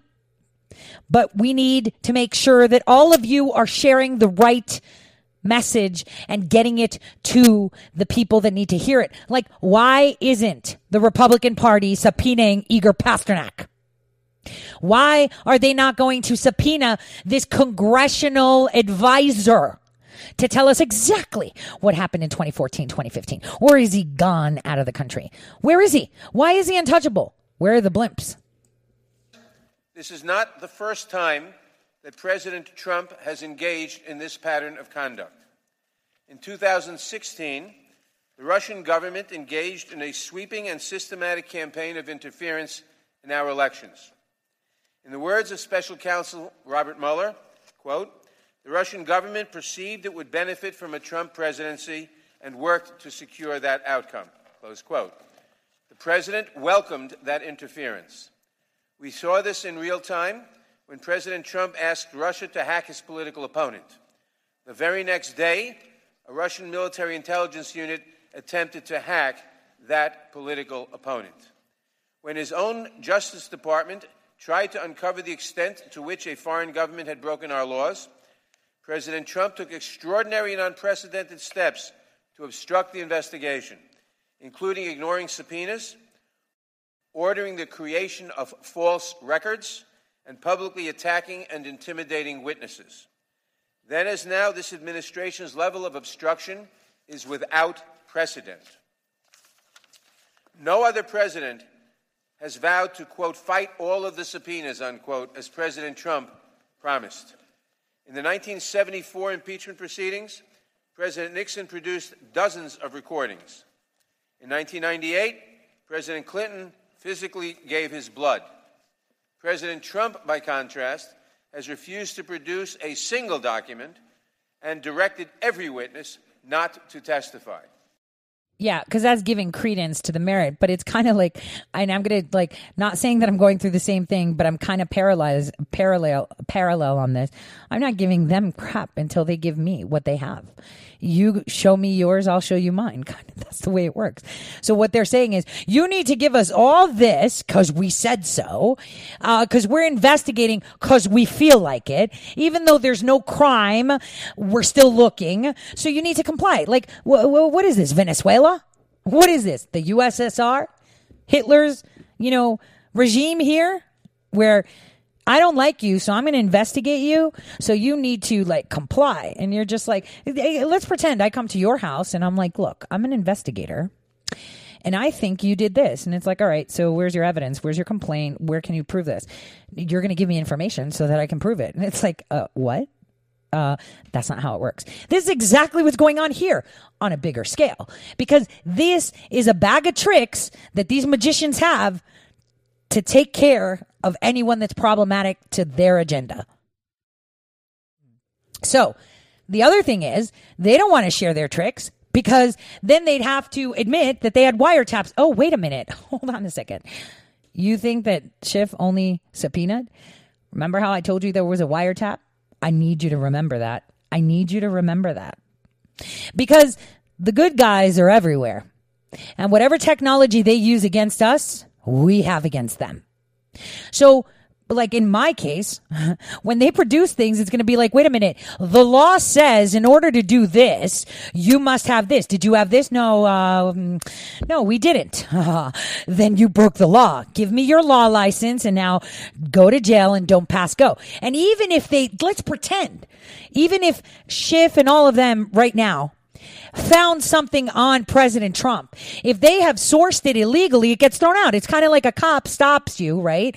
And checks your car because, he was tipped off but had no reason to stop you except for hearsay, right? Hearsay. Or doesn't like you, and stops your car and finds 1 ton of heroin in your trunk. Did he stop you lawfully? No. You didn't have a blinker out. You were driving the speed limit.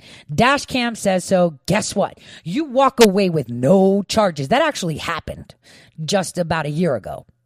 So let's pretend Schiff collected all this information with illegal wiretaps. Let's pretend. And some of it were true. That could be considered something that you're saying is true. Can it be used? No, because it wasn't lawfully sourced. Right? So this is why they don't want to show what they got. This is why they don't want due process, because it's like you illegally did it. So, and you manufactured it. So you got to admit that you wiretapped the White House. You've got to admit that you paid people to say things. You've got to admit that you orchestrated this whole thing to remove the person that is a thorn in your side. This is happening across the nation in many courtrooms. And why wouldn't it happen in the White House? I told you, corrupt people are creatures of habit. That's the thing. For the president, we already know who he is. But what if it happens that they unmask people? Now that's when they can get in real trouble, especially when they've gotten red flags here, red flags there. You can't, nope. That's where you stop. So the bottom line is, when you start an investigation like this impeachment, you better have a solid crime. You better have a solid rhetoric to back up your actions of initiating an investigation. Because if you've started an investigation that we've paid multi-million dollars for, and it was just because you didn't like the person, you're retaliating because you lost a lot of money in Venezuela with his executive orders. I mean, you weren't allowed to have your gold mines anymore. You weren't allowed to have your bank accounts anymore. The government seized all that. Your child trafficking source, your dealer for kids, suddenly in jail. All your friends going to jail. Ed Buck going to jail. Your doctor, NBC dude going to jail. You're pissed. You're like, nope, this Schiff is not happening. I'm going to get you. Yeah, you better make sure you have something when you're going to go get him. Because that's where it comes down to. So when someone doesn't want to comply, it's because it's bogus. It's giving merit to the rubbish they're doing. And the more he does that, the more desperate they become. And that's actually worked for me too. Because I learned my tricks from Brennan. I've said it. So I know their tricks. Same trick.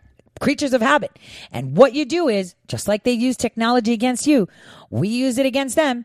Just like they use their bag of tricks against you, we use it against them. That's the way it goes. This is plain and simple. It's totally, you can see right through it. It's the same thing. Same thing. You're like, wait a minute, this is America. Why doesn't the president have due process? Why can't he see what you have? Why can't he meet his accuser? Why can't he, why? Are they going to say that the whistleblower is protected, the privilege? Just like in my case, they have privilege. No, you don't. No. In my nation, I have the right to meet my accuser, says the president. And yes, he does.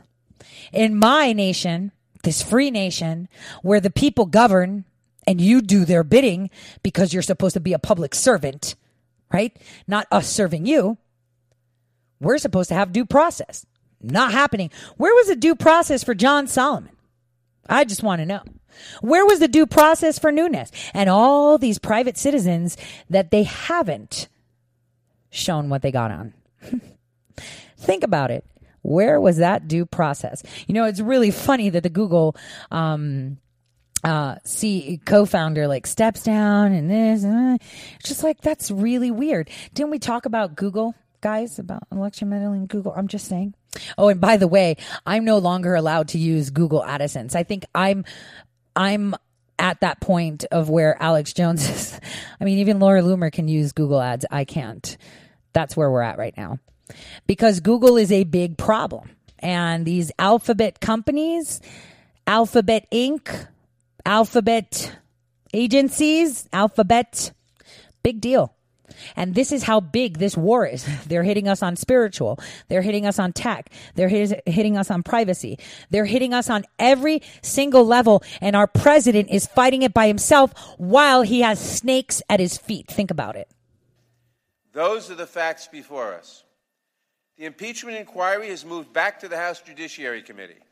And as we begin a review of these facts, the president's pattern of behavior becomes clear. President Trump welcomed foreign interference in the 2016 election. He demanded it for the 2020 election. In both cases, he got caught. And in both cases, he did everything in his power to prevent the American people from learning the truth about his conduct. On July 24th, the special counsel testified before this committee. He implored us to see the nature of the threat to our country. Quote, "Over the course of my career, I have seen a number of challenges to our democracy.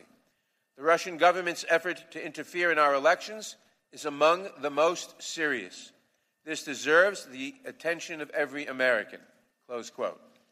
Ignoring that warning, President Trump called the Ukrainian president the very next day to ask him to investigate the president's political opponent. As we exercise our responsibility to determine whether this pattern of behavior constitutes an impeachable offense, it is important to place President Trump's conduct into historical context. Since the founding of our country, the House of Representatives has impeached only 2 presidents. A third was on his way to impeachment when he resigned. This committee has voted to impeach 2 presidents for obstructing justice. We have voted to impeach 1 president for obstructing a congressional investigation. To the extent that President Trump's conduct fits these categories, there is precedent for recommending impeachment here. But never before in the history of the Republic have we been forced to consider the conduct of a president who appears to have solicited personal political favors from a foreign government. Never before has a president engaged in a course of conduct that included all of the acts that most concerned the framers. The patriots who founded our country were not fearful men. They fought a war. They witnessed terrible violence. You mean the patriots, the ones that were going against George Washington's, the one that said, no, we cannot leave the United Kingdom. Even though we pay taxes, we have safety with them protecting us. They guide us. They give us governance, and all of their people that are coming to England on their behalf are taking over big land estates. Have you guys seen that show, Outlander? I urge you to watch it only because I'm a super fan and I'm a sucker for romance like that. Time travel romance. Time traveling and all, you know what I'm saying? But it shows them in the colonial times and how England would send them out and they would appoint them as governors and they just take over places, like literally. And so back in the days, they were really salty when George Washington, everybody can get it. Here, you can make your own colony. Here, you can do this. Go out west, explore. Let's do this. A lot of states weren't founded till the turn of the century. 1888 was when this state was founded that I'm in, or is it 1889? One of the two, which has a really weird flag that says "out of many one." Just saying, the only one that has that presidential eagle on it too. Just saying, pointing that out. So listen to what he's saying. They're trying to protect the government that they have orchestrated on the backs of the people of the United States of America. It is appalling. It is horrific. And I cannot believe the lies that they are spewing. So I'm going to skip. Well, we should listen to the last minute of his opening statement, right? They overthrew a king. But as they met to frame our Constitution, those patriots still feared one threat above all: foreign interference in our elections. They had just deposed a tyrant. No, they didn't. They were deeply worried that we would lose our newfound liberty, not through a war. If a foreign army were to invade, we would see that coming, but through corruption from within. Oh, you mean the stuff that they're doing, like, having our elections being tallied overseas by a company where you can't even check if they're fiddling with the votes, that the Department of Homeland Security is also in contract with them, and they're a foreign entity, and all these nations and McDonald's are part of this conglomerate. But on the other hand, you want to make sure elections are okay. Members of the Republic, they asked us, each of us, to be vigilant to that threat. Washington warned us, quote, to be constantly awake, since history and experience prove that foreign influence is one of the most baneful foes of Republican government. Adams wrote to Jefferson, quote, as often as elections happen, the danger of foreign influence recurs. Hamilton's warning was more specific and more dire. In the Federalist Papers, he wrote that the, quote, most deadly adversaries of Republican government, unquote, would almost certainly attempt to, quote, raise a creature of their own to the chief magistracy of the Union. In short, the founders warned us that we should expect our foreign adversaries to target our elections, and that we will find ourselves in grave danger if the president willingly opens the door to their influence. They can't fathom that we voted for him. The best president on the planet. They can't fathom that we voted for him, you guys. They can't fathom that. And come in because we want to make this important. This is impeachment because we've done such a terrible job of it in this committee before. But what's not new is basically what's just been reiterated by the chairman. What's not new is the facts. What's not new is it's the same sad story. What's interesting, even before I get into my part of my opening statement, is this what was just said by the chairman. We went back to a redo of Mr. Mueller. We're also quoting him saying the attention of the American people should be on foreign interference. I agree with him completely, except I guess the American people did not include the Judiciary Committee because we didn't take it up. We didn't have hearings. We didn't do anything to delve deeply into this issue. We passed election bills, but did not get into the in-depth part of what Mr. Mueller talked about, taking his own report and having hearings about that. We didn't do it. So I guess the American people doesn't include the House Judiciary Committee. You know, we also just heard an interesting discussion. We're going to have a lot of interesting discussion today about the Constitution and other things, but we also talked about the founders.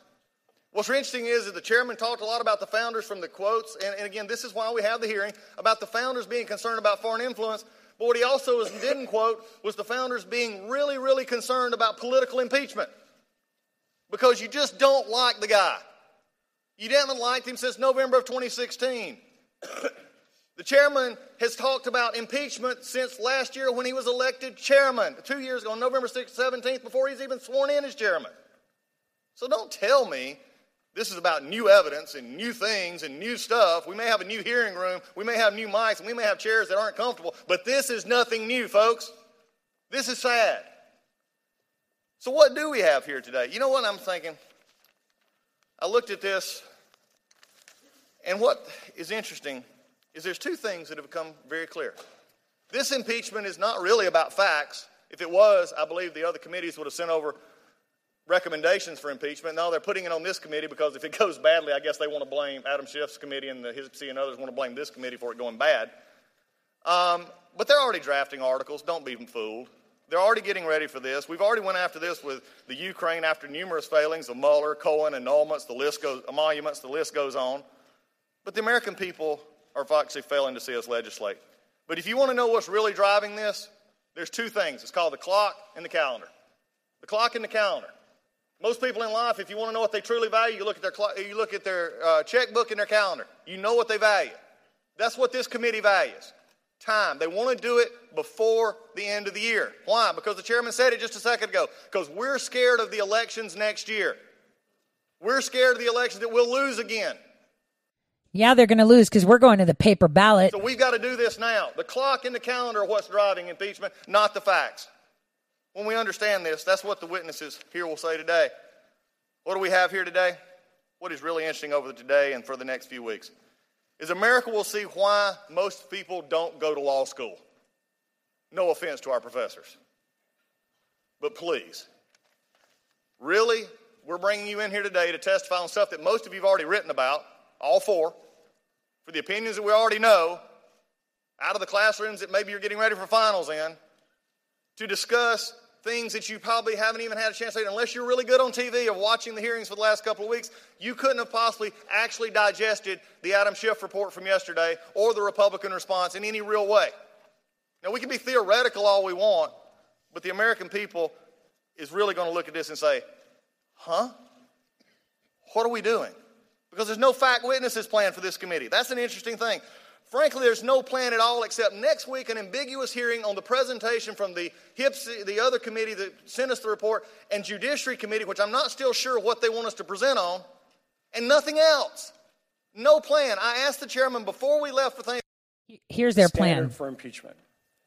The Constitution defines treason, and the term bribery basically means using office for personal gain.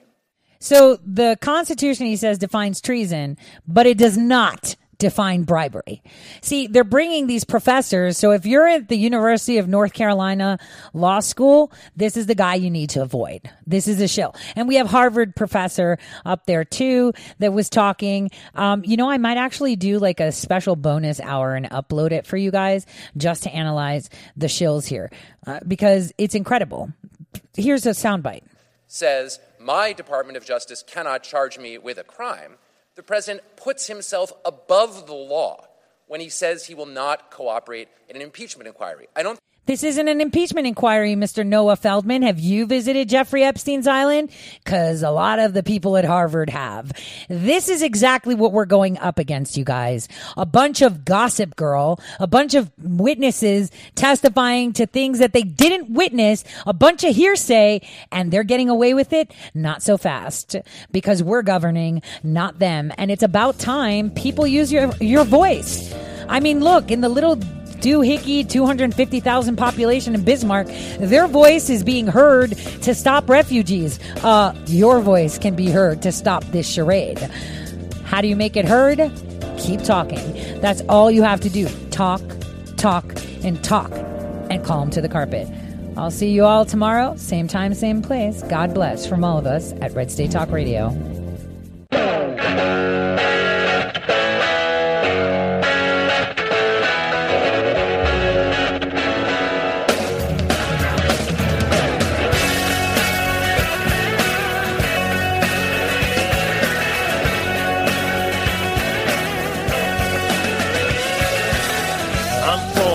Town in Tennessee, a long way from the suits in D.C., but close enough now to see this mess.